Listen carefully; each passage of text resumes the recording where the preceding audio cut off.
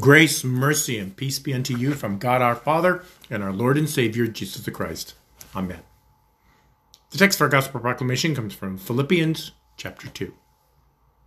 Have this mind among yourselves, which is yours in Christ Jesus, who though he was in the form of God, did not account equality with God a thing to be grasped, but made himself nothing, taking the form of a servant, being born in the likeness of men, and being found in human form, he humbled himself by becoming obedient to the point of death, even death on a cross.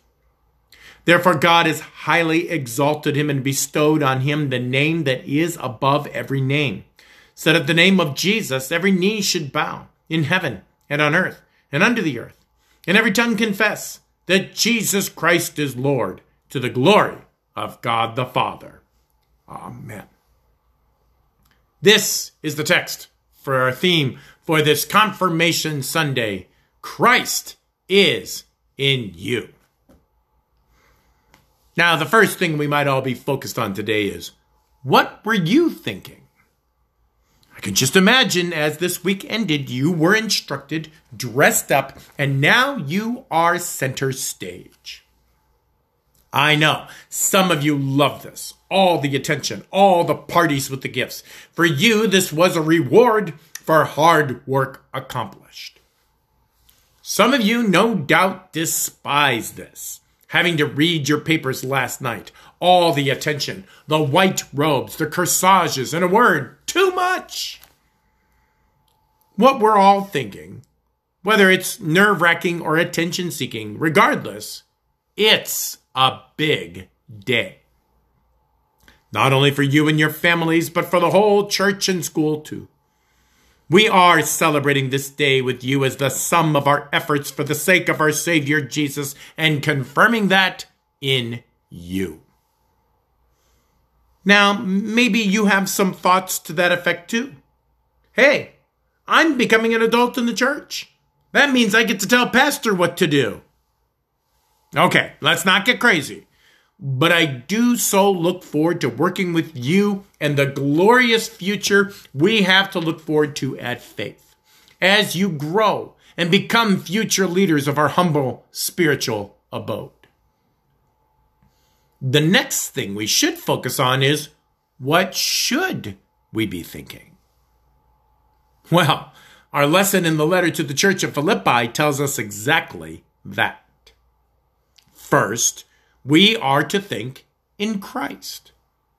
That means everything we have been teaching you from the Catechism for the last 3 years, and technically the last 11 years if you have attended the school that long. Everything biblical, catechetical, and confessional. Every lesson in Sunday school, confirmation, youth group, religion, and chapels. All leading to this moment when you will say today, this I believe, and will die rather than forsake it. Trust me, whatever Jesus wanted you to know leading up to this day, we covered it for you. But it is also to act like Christ wants us to as well. Knowledge is not enough.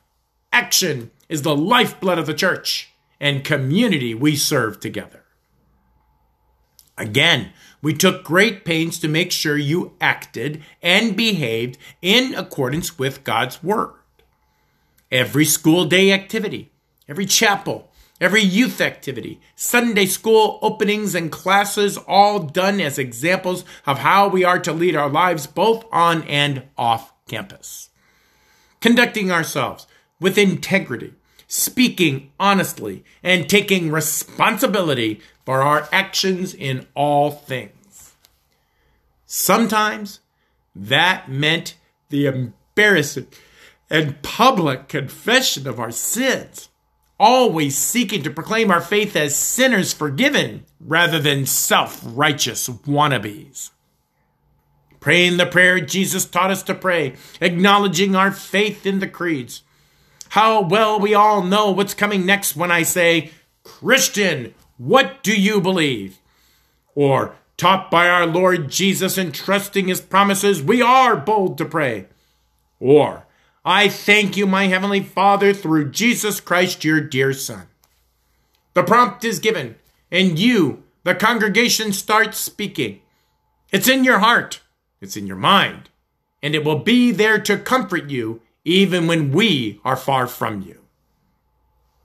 In 8th grade religion, how many times did you participate in lesson planning by using Robert's Rules of Order to pick your memory verse?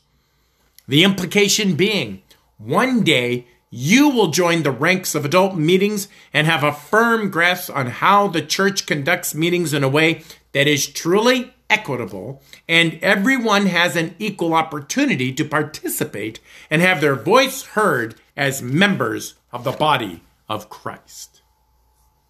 Yes, we have indeed exhausted every resource the church and school have for you to form the good habit of faith every day. But Paul, under the inspiration of the Holy Spirit, doesn't want your faith to just sit in the pew today. He wants action. Now, when Scripture calls for action, it's prudent that we ask ourselves, what does Scripture want us to act upon? Your papers that you read last night are just the beginning and barely scratches the surface of what you will do over your lifetime of faith. You will become participants in our community, tasked with your job to the best you can do with the gifts God has already given you. Whether it's to become a nurse, firefighter, or police officer, paramedic, doctor, or engineer, electrician, plumber, or business owner, or any other vocation, you are called by God to do this job as though you are doing it for God Himself. Because you are. He put you in His creation to maintain it faithfully for His sake. Now, some of you will become Lutheran school teachers, directors of Christian education, directors of Christian outreach, deaconesses, and even pastors.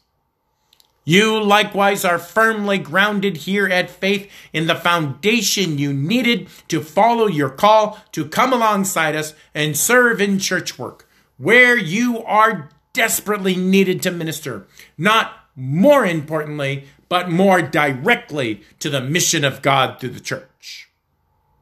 And I can see all those gifts in every one of you.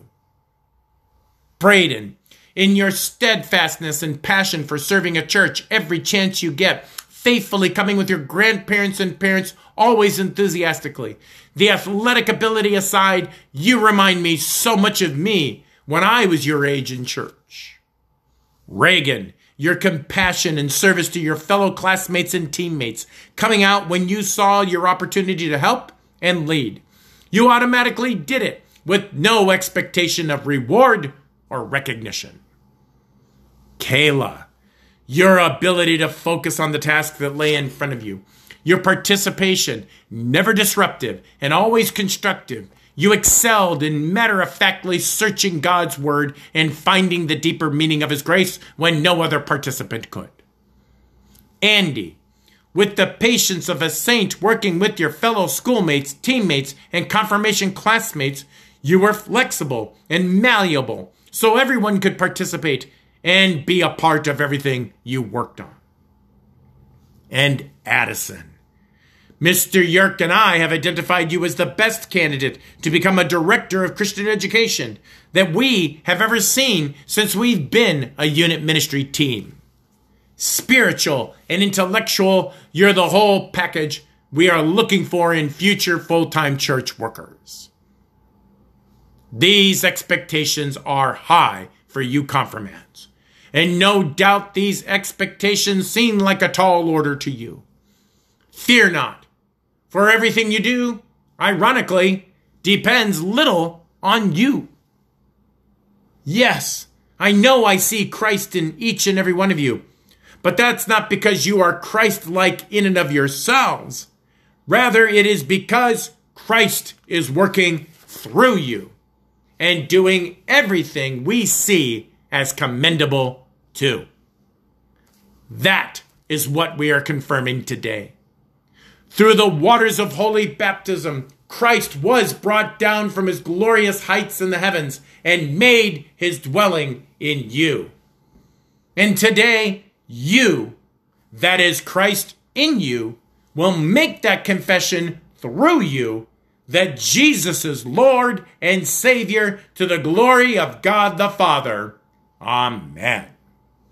Now may that peace which surpasses all understanding guard your hearts and your minds in Christ Jesus always. Amen.